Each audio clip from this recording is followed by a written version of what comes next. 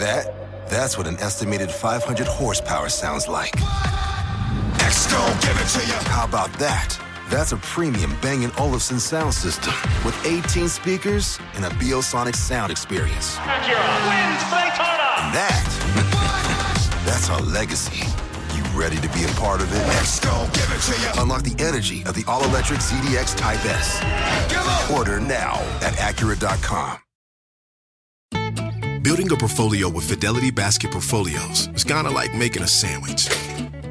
It's as simple as picking your stocks and ETFs, sort of like your meats and other toppings, and managing it as one big, juicy investment. Now that's pretty good. Learn more at Fidelity.com/baskets. Investing involves risk, including risk of loss. Fidelity Brokers Services, LLC. Member NYSE SIPC.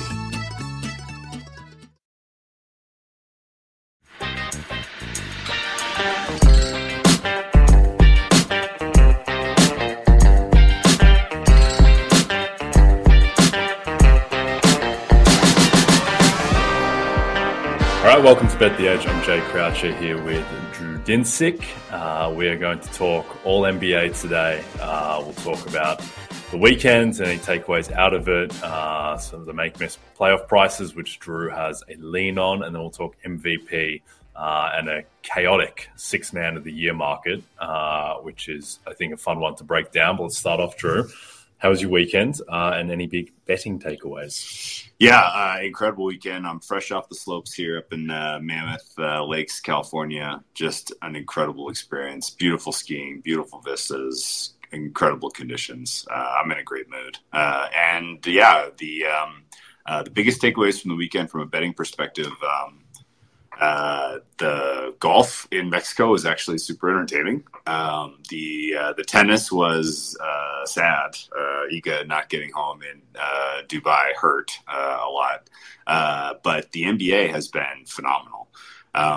There are so many things cooking right now. And the All-Star break has a tendency some years, I feel like, to throw cold water on the momentum that the league has going. And this year it feels the opposite, right? Like, it felt like every kind of important storyline was immediately like being contested on court between teams fighting for playoff spots on Thursday, on Friday, Saturday through today.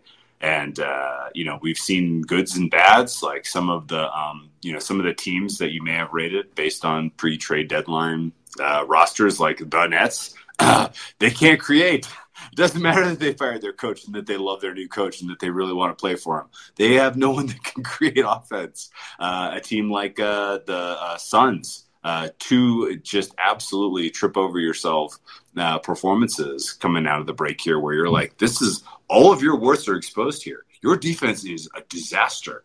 Like, how do you right the ship? They right the ship in impressive fashion today against the Lakers. I felt like the teams at the top of the West in particular, who I kind of want to highlight, they came out of the All-Star break with a purpose, right? Everybody is playing with a very distinct purpose right now. Like, the stakes are clear. This is wide open if you have, home court advantage in the Western Conference round one of the playoffs. And you're seeing renewed enthusiasm from a Nuggets team that was a little lackadaisical in the month of February.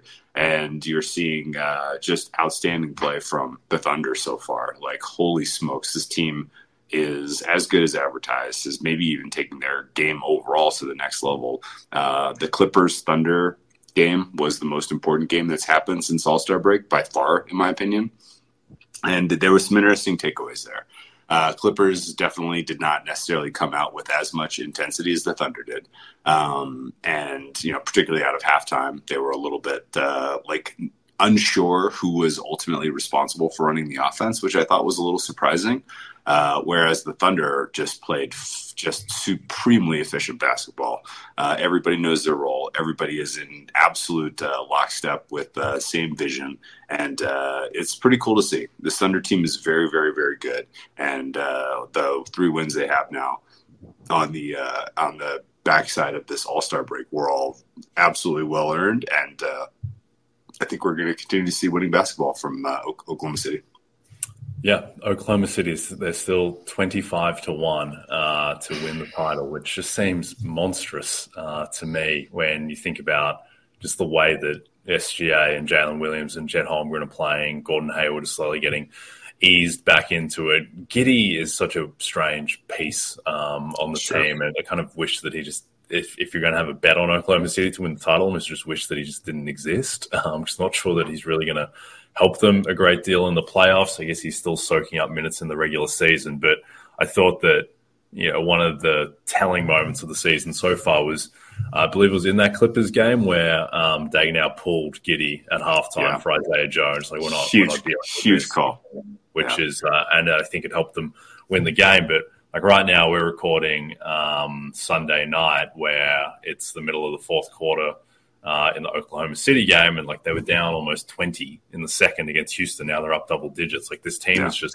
it has been a regular season monster, and at some point, like, regular season has to translate a little bit to the postseason, even though if there are some potential shortcomings around experience and the lack of size and rebounding, like, there are a lot of things that this team does well, and I don't feel great about the Wolves at the moment, who lost to the Bucks at home and then really struggled to put away a pathetic Brooklyn Nets team. Now, admittedly, without Gobert, who in some ways is probably, I think he's been their best player this season and is probably a little bit more indispensable, but it's pretty close between him and Gobert. But that was just a disgraceful game in general against the Nets. So, they're the only team right now that sits above OKC in the standings. And if OKC is going to have home court against everyone else and may only have to play one of Denver and the Clippers potentially, I think this price, like, they have a longer price than Phoenix to win the West and to win the title. Like, I don't understand that at all. Well, I do understand. I think that's just wrong. I think Oklahoma City are more likely to win the West and the title than the Suns, even if you don't believe in OKC because of their youth. Yeah. I think it's pretty hard to make the case that right now the Suns in the 7th seed right now, like a play-in team that hasn't really shown a great deal. They're more likely to win than OKC, who have, basically pick to get the 1 seed at the moment. Like, that just doesn't cohere to me at all. Yeah. Plus the Suns have a fatal flaw, which we'll cover in a moment. the Thunder don't, honestly. It's a really good team. And, the fact that Daigneault pulled the plug on the Giddey, in the second half of that Clippers game, I think told you how seriously they took that game. And that was the deciding coaching. That was it. The game was won because of that decision, I felt like. And Daigneault definitely needs some sincere credit for what he's doing and how he's understanding and how he's learning about this roster. And like, if you have those games in the regular season, which will be instructive to you when it comes to making adjustments in the playoffs, then you can start believing in this team a little bit more. I got to tell you, the Gordon Hayward experience is leaving me cold. I'm not there. I'm much warmer on the Isaiah Joe as sort of the guy that you want in your closing five. But really, just the balance on that team is pretty special. And the Timberwolves are a different story entirely. I felt like the Bucks beating the Timberwolves on Friday night was that a C game from the Bucks, and they made it kind of not really even competitive. There was a little bit of a flourish at the end for the Timberwolves where you thought maybe they'll come back, but the Bucks did not play great in that game, which I think was a little bit of an indictment of sort of the reality of the Timberwolves being competitive once we get to playoff time. And everything I've seen so far from the Thunder has been the opposite. So this team's for real, and they're going to scoop some awards. Yeah, a couple other things coming out of the break. One, the Bucks. 2 impressive wins from the Bucks. They win in Minnesota as 4.5-point dogs, and then they destroy the Sixers in Philly. We're recording on Sunday today as we're speaking, and that's not like the Sixers aren't great, but still, that line was like 4.5, and they destroyed them by 21, and that's with Middleton missing both games. Like, it's just much like teams in crisis all season. They're 37-21, and they're within shouting distance of the 2 seed, which is the only thing that really matters for them. We'll talk about MVP in a sec, but Giannis is slightly building there, though it's still going to be uphill for him. The other thing too, and we're not going to deep dive this given that we talked about it on Friday morning's show. But I think this most improved player market's going to get really weird because Maxey, again, 8 of 19 today, another blowout loss. The team's like minus 270 to finish in the play-in. And as we speak, Kobe White is 3 of 13 and negative 16 in a game that his team is winning. So I think there is, and Kuminga just doesn't shoot anymore. He doesn't get shots. So I don't know what's going on with Steve Kerr's rotation. He falls in and out of love with guys on a weekly cadence. So yeah, when we talked about Jalen Williams at 50-1, who's having another good game as we speak, I think it is kind of live for that type of candidate to get in the mix. But one other kind of weekend takeaway. The Cavs Wiz game was, I think, a little instructive. We're at the time of the season where you need to have eyes wide open for teams that are pulling the plug, and the Wiz clearly are. They were they up 6 in the fourth quarter, and Cavs almost covered. Like, that was absurd. It was, looking for live opportunities to bet against teams that have no intention of winning, I think, is going to be a nice way to pad the portfolio in March. Yeah, I mean, it was 94-88, and then I blinked, and then the Cavs are up 105-98, just like that, largely because of a friend that we'll get to in the 6th man of the year market, Mr. LeVert. But let's talk about these make-miss playoff prices that have shifted a little bit in constant flux, obviously updating every day, but you have a thought on the Suns, who are minus 320 to make the playoffs, plus 270 to miss. Yeah. I kind of admitted the miss price here. This Suns schedule down the home stretch is absolutely hellacious. Like, it really cannot be overstated how much harder their schedule is than the next hardest schedule. And they're up against teams who are healthy and who are in form and who are jockeying for their own playoff positions, on top of the fact that the Suns have a fatal flaw, which is that they don't play defense. And it's not even an effort thing. They just are not rostered well to have a competitive defense. Like, they can't have a roster that is either effective offensively with the pieces around Durant and Booker, and also protects the rim and also guards the wings. And the Mavericks took advantage of this so aggressively on the Thursday night game out of the break between the Mavericks and Suns. If you saw the second half of that game, it was like, man, how are the Suns beating anyone in the playoffs? How are they getting into the playoffs? Like, that was all I could think. And they backed it up with another poor performance before, slightly righting the ship today against the Lakers. But if it takes a get-right game against the Lakers for you to find a win this time of year, and you're looking at the schedule that they are, staring at over the next 2 months, like, this is going to be really, really tough for them to find a very strong foothold in a very competitive Western Conference. I think pretty clearly you can, slot some of the teams in the Southwest ahead of them. And I think ultimately, Pell's getting the 5 seems likely. I don't think anyone's cracking the top 4. All 4 of those teams are the true blue top 4. The top half, the home court, I think, is locked in now in the Western Conference. And I'm going to slot the Pelicans at 5. Based on the quality of play you're seeing right now from Doncic and Kyrie Irving, I'm fine having the Mavericks at 6, which means you're going to have to play your way into a 7 or 8 seed if you're the Phoenix Suns. And the Kings, even though I don't rate them, are playing good basketball, and their schedule is easier. The Golden State Warriors are playing good basketball, and their schedule is easier. The Lakers, it literally might come down to Lakers Suns in the 9-10. I don't think we should completely rule out that possibility because these teams are pretty closely bunched in terms of wins. And I think maybe I am, kind of a little bit overrating the Warriors. They may kind of fall apart here, but like, I have at least seen they finally made the huge coaching adjustment of get Andrew Wiggins to play better. Just in general, the ball in the hands of your guys who are good. And so, maybe the Warriors have left too much ground to make up to get into sort of 7-8 position.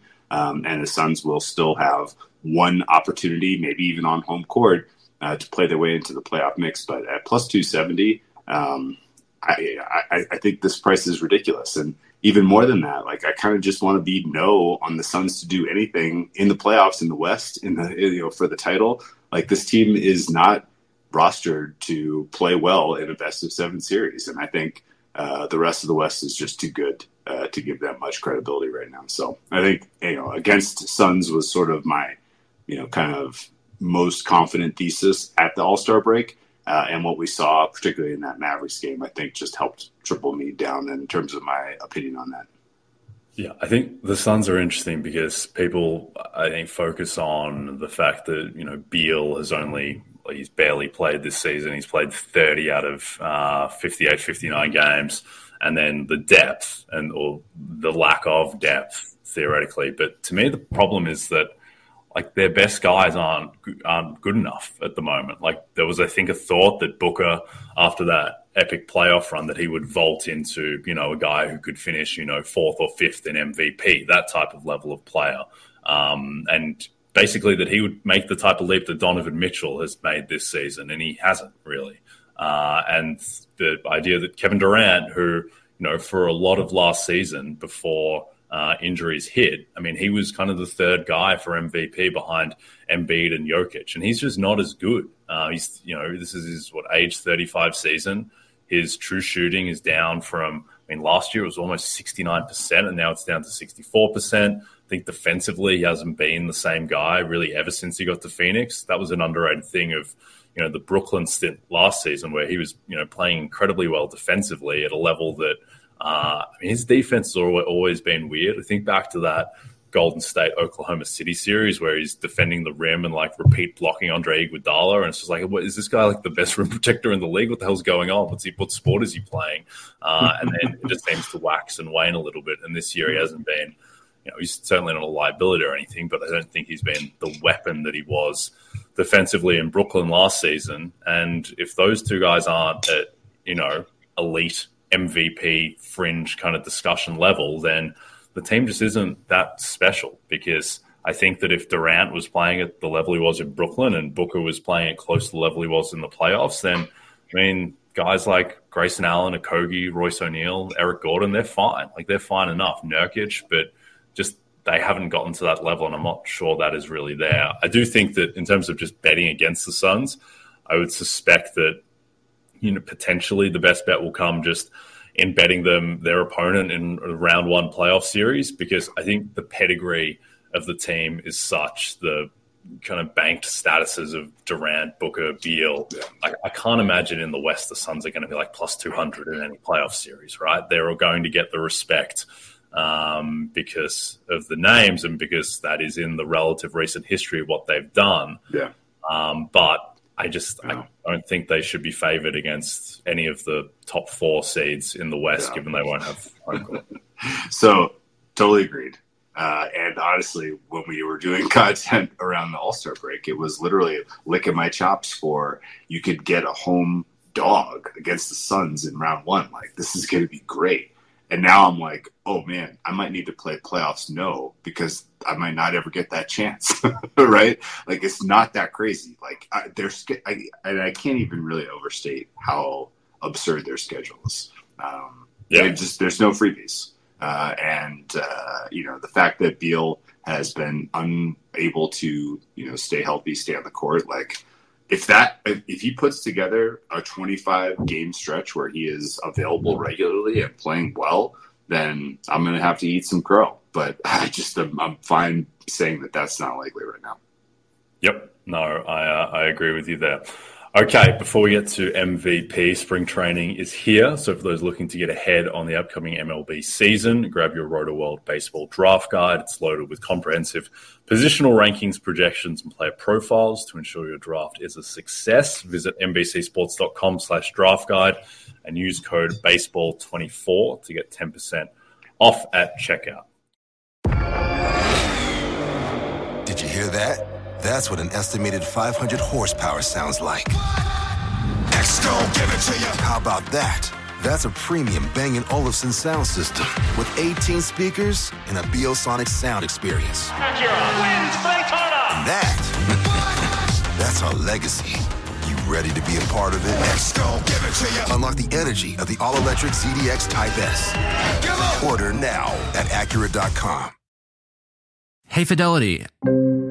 How can I remember to invest every month? With the Fidelity app, you can choose a schedule and set up recurring investments in stocks and ETFs. Huh, that sounds easier than I thought. You got this. Yeah, I do. Now, where did I put my keys? You will find them where you left them. Investing involves risk, including risk of loss. Fidelity Brokerage Services, LLC, member NYSE, SIPC.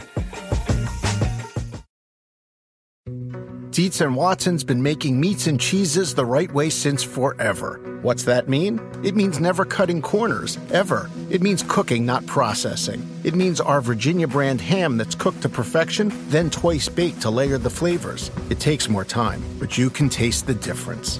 We come to work every day to do it the right way, even if it's the hard way. Because if it's not right for us, it's not right for you.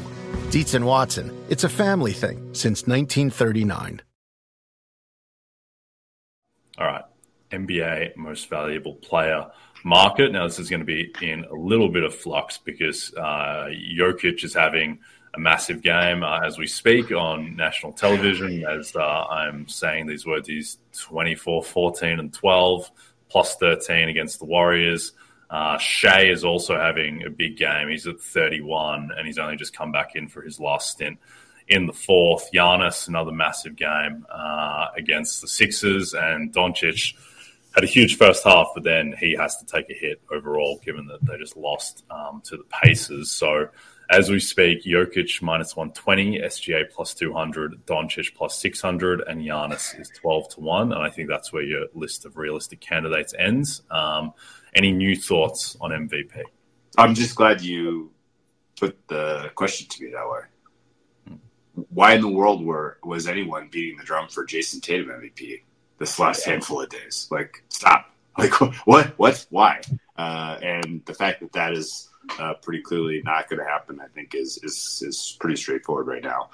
There are four candidates who can win. SGA would be the bet at price for me, even though it's not as good of a price as Giannis at 12-1, which I think is way too long. This is going to come down to the wire. The Tatum, if you don't know what I'm talking about, there was a couple of days where there was just nothing to say about the NBA because no games had been played and we were in the midst of the All-Star break. And, talking heads start to kick around. Hey, is Tatum in the MVP conversation? We need a topic. We need some fodder. Like, we need something to say here. And that will continue to happen through the month of March and April when it comes to NBA content broadly. People are going to need to come up with something to talk about. And I realistically think Jokic fading from this price is likely because people will talk themselves into the other candidates. I don't think that he warrants this massive favorite status. And we've said this a dozen times on this podcast in the last month. But, it should be a two-man, first tier at roughly similar prices, if not SGA's small favorite, in my opinion. And I think Doncic and Giannis with the potential to just steal based on, treeing for – running like gods for the month of March. Don't overlook that. It can happen, and they can steal it. There will be, a sexy narrative about some player who is on an absolute heater during the time where everybody's focused on March Madness. We need some NBA topic to talk about, and it'll get bandied about. And this is long from decided. Is kind of where I'm at. I guess the only new thought to add is that Jokic does seem to be playing with purpose out of the All-Star break. You've kind of always kind of noted that he cares more than he actually lets on by a lot. And it's pretty clear that he cares. He is literally, he's trying to come up with the highlight plays. He's trying to come up with, some of the stuff that can be MVP fodder. Let's see him do that for, keep that intensity, keep that focus for a couple more weeks. Cause I think realistically, this is probably, as good of a period of time as you could expect for a Jokic MVP case.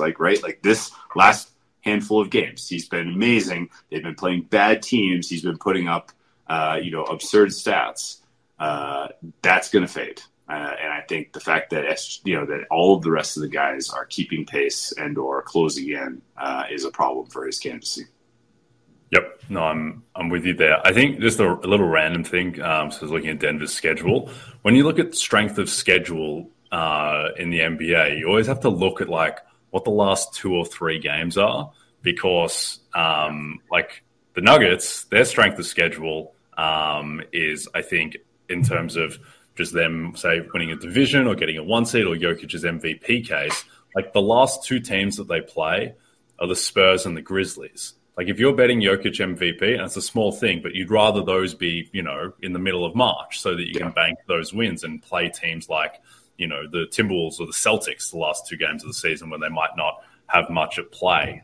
It's another thing so the Orlando Magic, their schedule, which I was just marveling at earlier today, like they play their next like 12 games. It's like 10 tanking teams, and then the Knicks probably without OG and Randall, and then home Pacers. And then outside of that, it's like they play Charlotte twice, they play home Utah, they play Washington, Brooklyn, Toronto twice. Like it's insane.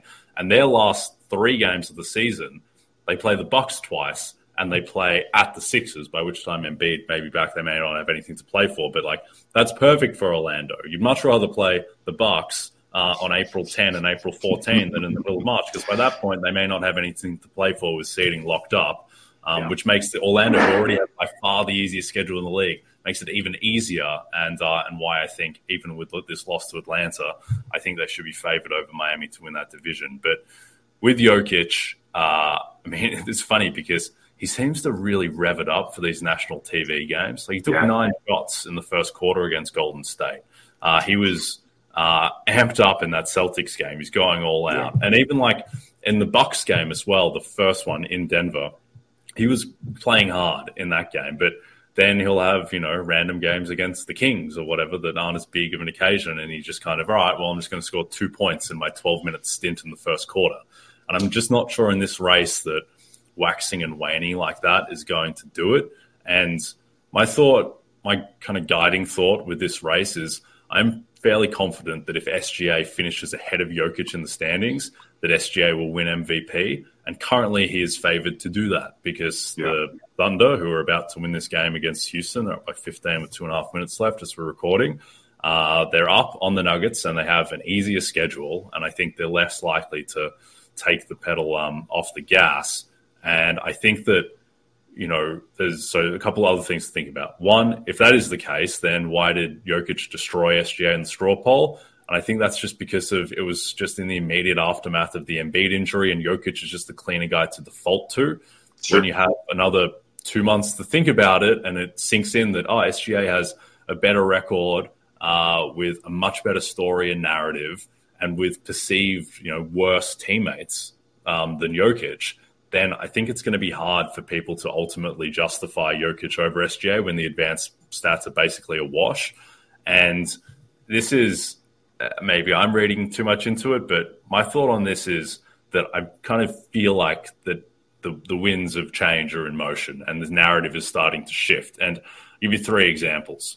So just before the All-Star break, Shaquille O'Neal, I think the broadcast for the Thunder Magic game, he said Jokic was his MVP right now. A couple days ago, he flipped. He said SGA. Stephen A. Smith, when he gave his big Tatum speech, he was like, the only other guy I want to hear in the MVP discussion with Tatum is SGA. I don't want to hear about Nikola Jokic in a 4 seed. Rob Perez, who does his weekly MVP leaderboard, flipped to SGA from Jokic for the first time this week. Now, these things, of those 3, only Stephen A. is a voter, but I think that those guys are somewhat indicative of what just the kind of the mass chat is about MVP. I think that it is starting to shift towards SGA, and the more that the Thunder, or the more days that they spend tied for the 1 seed or in the 1 seed as they are now, that I think it's just going to build and build, and people are going to end up at what to me is the logical conclusion, which is that Shai Gilgeous-Alexander is your MVP. Yeah, we agree. So story time, and then I'm going to pose a question to you. So earlier this season, I was pretty aggressively betting Jokic 2-1 whenever it was available. stacked a little position and figured I'm just going to ride this out. A lot of my thinking was Embiid could get hurt. And I have completely liquidated what I have in good prices on Jokic to bet SGA. There are places where you can get a decent sized stake on MVP, and I've been max clicking and getting resistance. Like somebody else out there is on the other side, continuing to give a very favorable price to bet SGA in the 2-1 or better range. So that's kind of where my head is at right now in terms of just what I want to happen and what would be the best outcome for me by a lot. So very much a Thunder fan right now.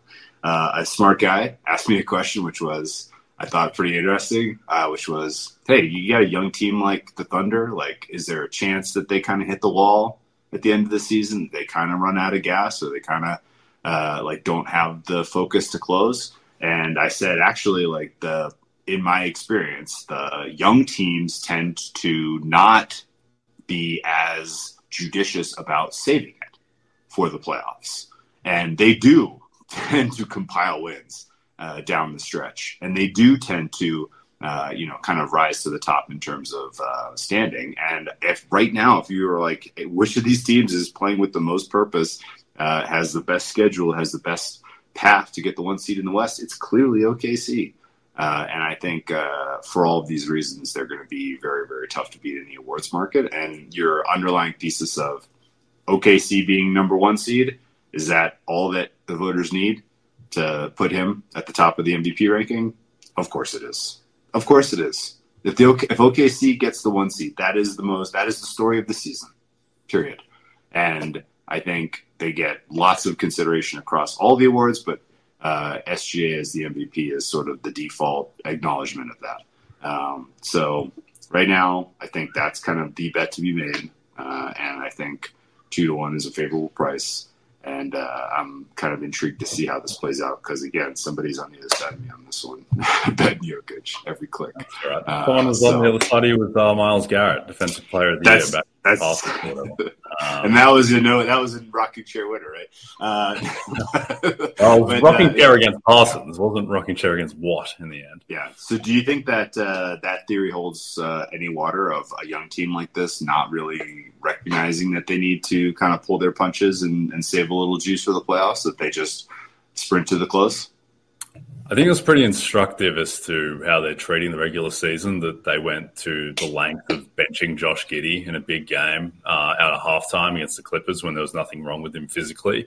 I think that signaled intent as to how much, they want the 1 seed. I think the safer thing there, the conservative passive option, is just to try and let him figure it out. It's a regular season game.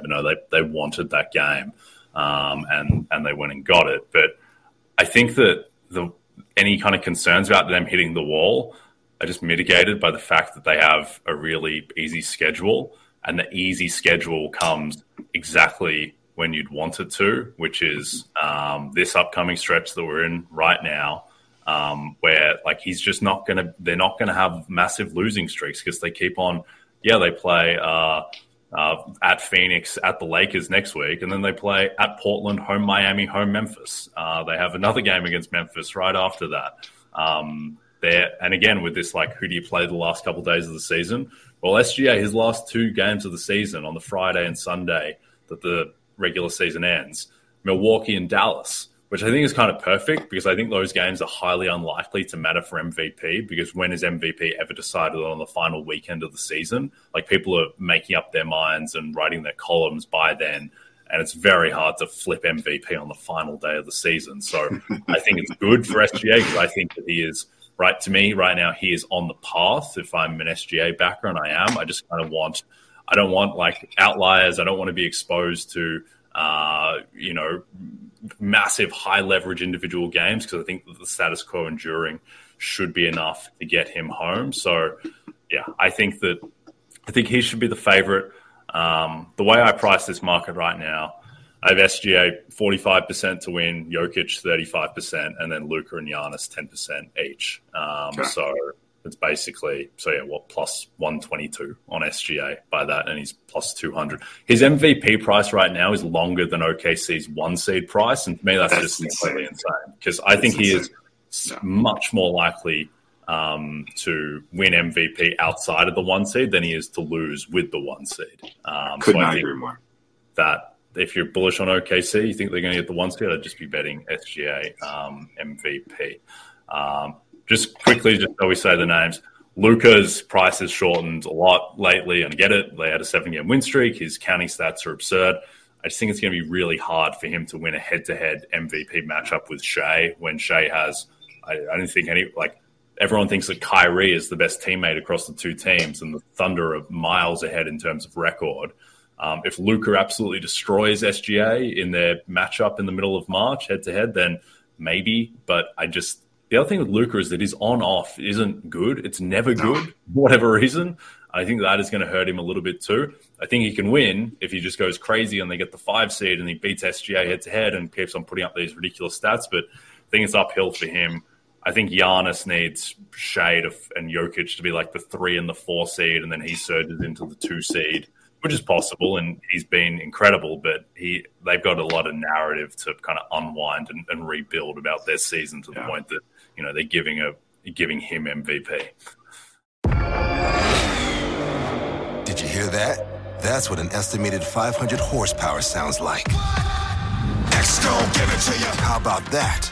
That's a premium Bang & Olufsen sound system with 18 speakers and a Biosonic sound experience. Acura wins Daytona. And that's our legacy.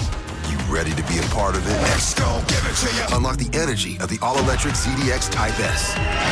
Order now at Acura.com.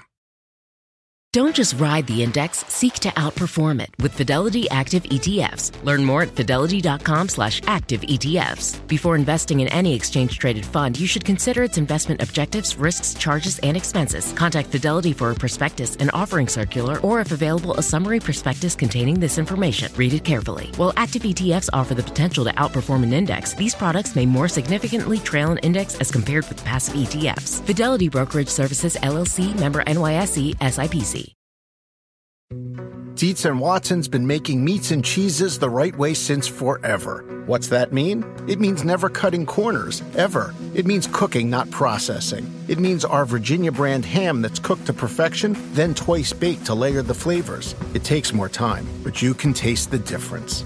We come to work every day to do it the right way, even if it's the hard way. Because if it's not right for us, it's not right for you.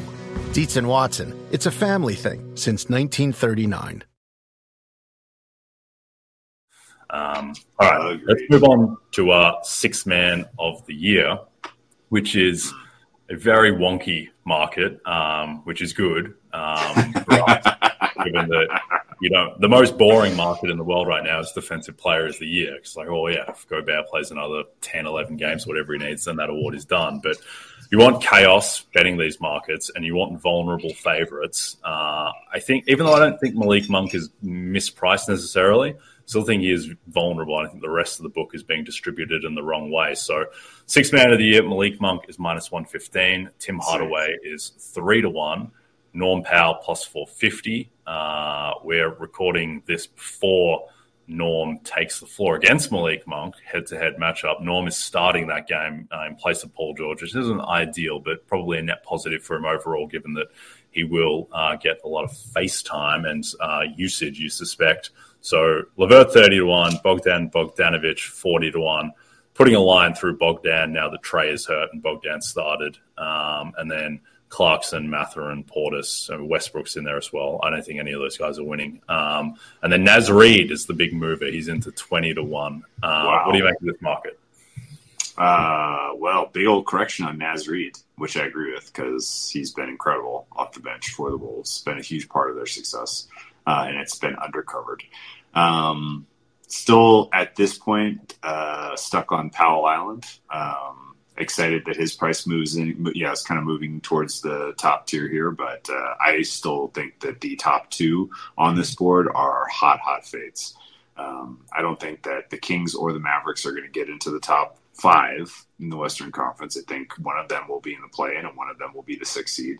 And I think ultimately, if you're that far down, if you're on the fringes of the playoffs, it's going to be tough if you don't have a huge case statistically over Powell, who right now they don't. Like, it's a pretty narrow margin in terms of just counting stats. And I think Powell's role is going to continue to be, kind of pressed into mattering, because they're going to try to continue to get Paul George rest, get Kawhi rest down the stretch. Norman Powell, of course, got the last game off.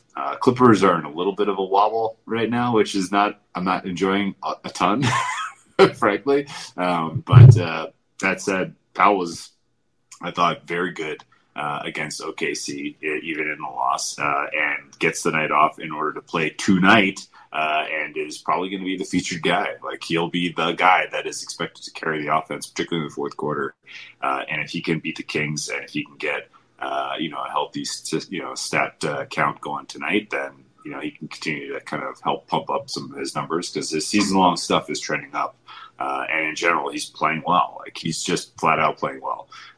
Malik Monk is, he's a heater off the bench from a scoring standpoint, but that's kind of it. And if that's, I don't know that that's warranting six-man consideration to tune up minus 115. Yeah, well, yeah, he's an interesting case because I think on an individual basis, if you just remove the team, like if the Kings right now were a 4 seed, then Monk would probably be running away with this, because to be fair, he's only averaging 15 and 5, but his usage and minutes have really ramped up of late. So like his points prop in the market each night is usually like 16 and a half. So if you project that out, he's going to end up averaging close to 16 points a game and 5.5 assists, efficient, or like league average, slightly above league average true shooting. He's a terrible defensive player. His advanced stats are bad across the board, and the team right now is tied for the 8 seed, and they have a hard schedule. So I still think Monk is the most likely player to win, perhaps by a decent margin, but I don't think there's a ton of meat on the bone at minus 115. Where I think the market is wrong at the moment is that I think Tim Hardaway is really heavily fading in this market, and he can't make a shot at the moment, which I don't care about as much, but it's tanking his numbers and his efficiency is falling off a cliff. The more important thing is that he just doesn't get the same minutes or usage when Luka and Kyrie are both fit and healthy. His stats this season are largely a product of his 10 starts when generally one of those guys is missing. And if you look at his pure bench numbers, then it's not impressive at all. And he doesn't play defense. He doesn't pass. His advanced stats are terrible. So it's like, what does this guy actually do? Like, what is his pathway to beating Malik Monk, let alone anyone else in the field? And I don't really see any unless, I just don't really see how he does it unless he just goes completely ridiculously hot from 3 for the next 6 weeks. And he shoots well enough that, they have to keep him in closing lineups. But, you take a look at his recent games and, it's just a mess. Like he is 11 points, 12 points, 8, 5, 10, 19, 4, 0 in 22 minutes against the Sixers on February 5th. His shooting this month, he's shooting 34.8% from the field, 32% from 3. He's averaging 1.8 assists for the month. I'm not sure, and he's playing 27 minutes, but I don't think that that there's just enough there for him to really turn this around. And it only really happens if Luka or Kyrie get hurt. And then if that happens, then either he's starting, which hurts him, or the team is probably losing more, which hurts him as well. So I just don't really see the path for Hardaway. I don't think he's more likely really to win materially more likely to win than other guys in this market who I'll talk about now, where my strategy in terms of beating Malik Monk, how Jay Croucher is going to beat Malik Monk, is I think when you look at the flaws in Monk's case, it's primarily that, one, his team is favored to be the 8 seed, and then 2, his advanced stats aren't good at all, which doesn't matter a ton in this market, but may matter a little bit as if it's a flaw on a guy who's on an 8 seed. And so you want guys who stand in stark contrast to those things. So my strategy in this market is I am going to war with guys who have a chance to be a top 2 seed. And guys who have, because you want that contrast with Monk where voters are sitting down like, oh, am I really going to reward the Sacramento Kings who are on an 8 seed and Malik Monk is, the counting stats are okay, but the advanced stuff isn't great. Or am I going to reward, someone on the Minnesota Timberwolves or the Cleveland Cavaliers or the Los Angeles Clippers who are going to be, 55-plus win teams potentially and potential top 2 seeds. So the 3 guys who I'm going to war with, for better or worse, and they're not the most inspiring soldiers, but they are my with them. Norman Powell, we've talked about a lot, Naz Reid, and Caris LeVert. And they all – now, Norman Powell's advanced stuff is like – he has like basic advanced good stuff in terms of like shooting efficiency. His EPM and his on-off is fine as well. But the defense isn't great with Norm. But he has the shooting efficiency. He was fantastic in that game against Oklahoma City his last time out. And if he is able to play 27, 28 minutes per game and he averages 15, 16 points per game the rest of the way, gets up to 14 points per game on the season on like 64% true shooting and the Clippers are a 2 seed, then I think that can beat Monk. Naz Reid, if the Wolves are the 1 seed and Naz is a hyper-efficient, he's going to be 12-5. It doesn't make you feel great, but he's been much better defensively this year and previous. His advanced numbers are better than Monk. If he's on a 1 seed and does that, I think he has a path to win. And then the weirdest one is Caris LeVert, who I've bet earlier in the season. I feel it's been the most uninspiring bet. It's like the meme of the thing prodding Caris LeVert. Can you do something, Caris? Like what? And then he finally did something tonight, Drew. He put up 18, 12, and 8 against the Wizards in 28 minutes, and he closed the game. Cavs are a 2 seed. They're the hottest team in the league the second half of the season. LeVert playing the way he did when Garland and Mobley were out helped them keep their season afloat. The issue is he just kind of feels irrelevant and inessential, but if he's going to get 28 minutes and close the game and the Cavs are a 2 seed, then if that can continue, if he keeps playing those minutes and he's closing games, then I think there's definitely a path where he can win, given that he's made huge strides defensively. Again, advanced stats, EPM better than Monk, better than some of these other guys. So I think there is a path for him too. He's 30-1. To me, that is a bet, a lukewarm, but I think that is still a bet on. But what do you think overall the strategy of riding with Powell, LeVert, and Reid, who aren't exactly LeBron, Wade, and Bosch, but they'll have to do it? A famous man once said, "You go to the war with the army you have, not the army you want." And I think the army you have, I'm fine going to war with them. Honestly, like I don't mind. There's not Malik Monk's, and this is not to disparage him.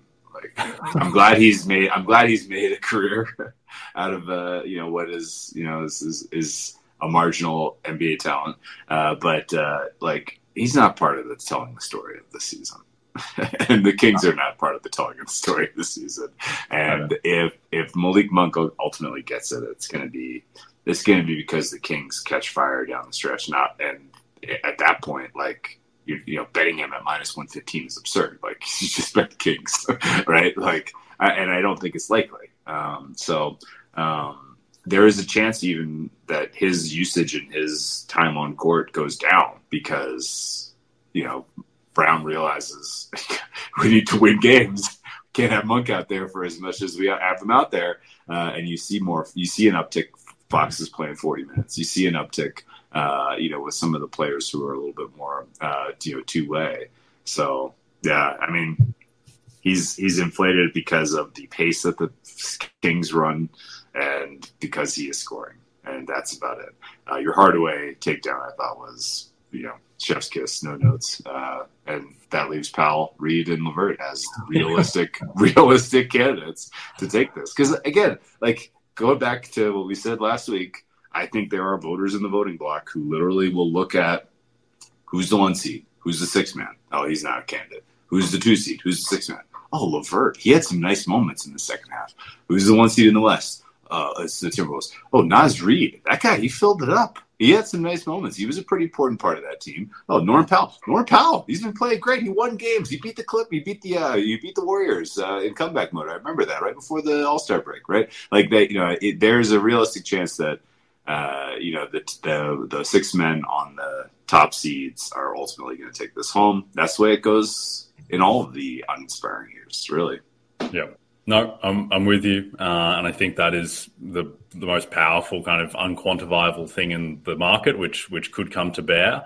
In terms of polling on this, there was a clutch points poll, which has actually strangely been predictive in years past. Really? To line up with the actual results, yeah, which I didn't really realize until looking a bit more into it. But like Malik Monk got 33% of the vote there, and right now he's minus 115, and he might be. I mean, this may be his high point. I'm not too sure. Like, it certainly feels like he's the guy at the moment. And the fact he only got 33% of the vote tells you that, you know, people are potentially a little bit lukewarm on Monk.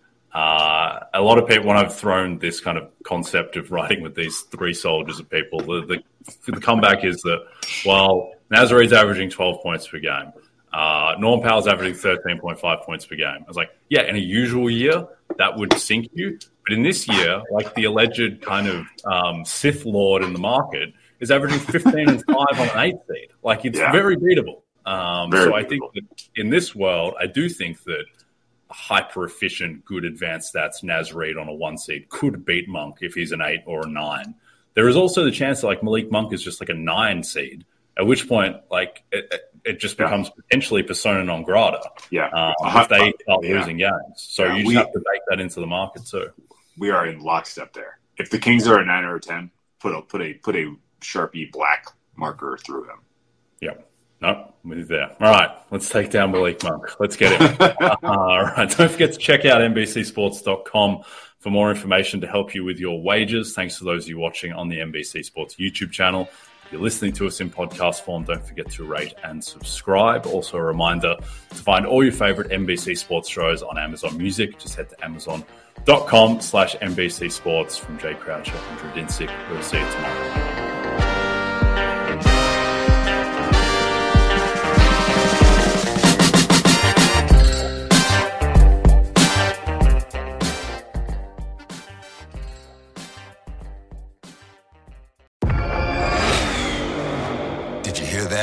That's what an estimated 500 horsepower sounds like. X gon' give it to you. How about that? That's a premium Bang & Olufsen sound system with 18 speakers and a Biosonic sound experience. Wins Daytona. And that's our legacy. You ready to be a part of it? X gon' give it to you. Unlock the energy of the all-electric ZDX Type S. Order now at Acura.com. Hey, Fidelity. How can I remember to invest every month? With the Fidelity app, you can choose a schedule and set up recurring investments in stocks and ETFs. Oh, that sounds easier than I thought. You got this. Yeah, I do. Now, where did I put my keys? You will find them where you left them. Investing involves risk, including risk of loss. Fidelity Brokerage Services, LLC, member NYSE, SIPC.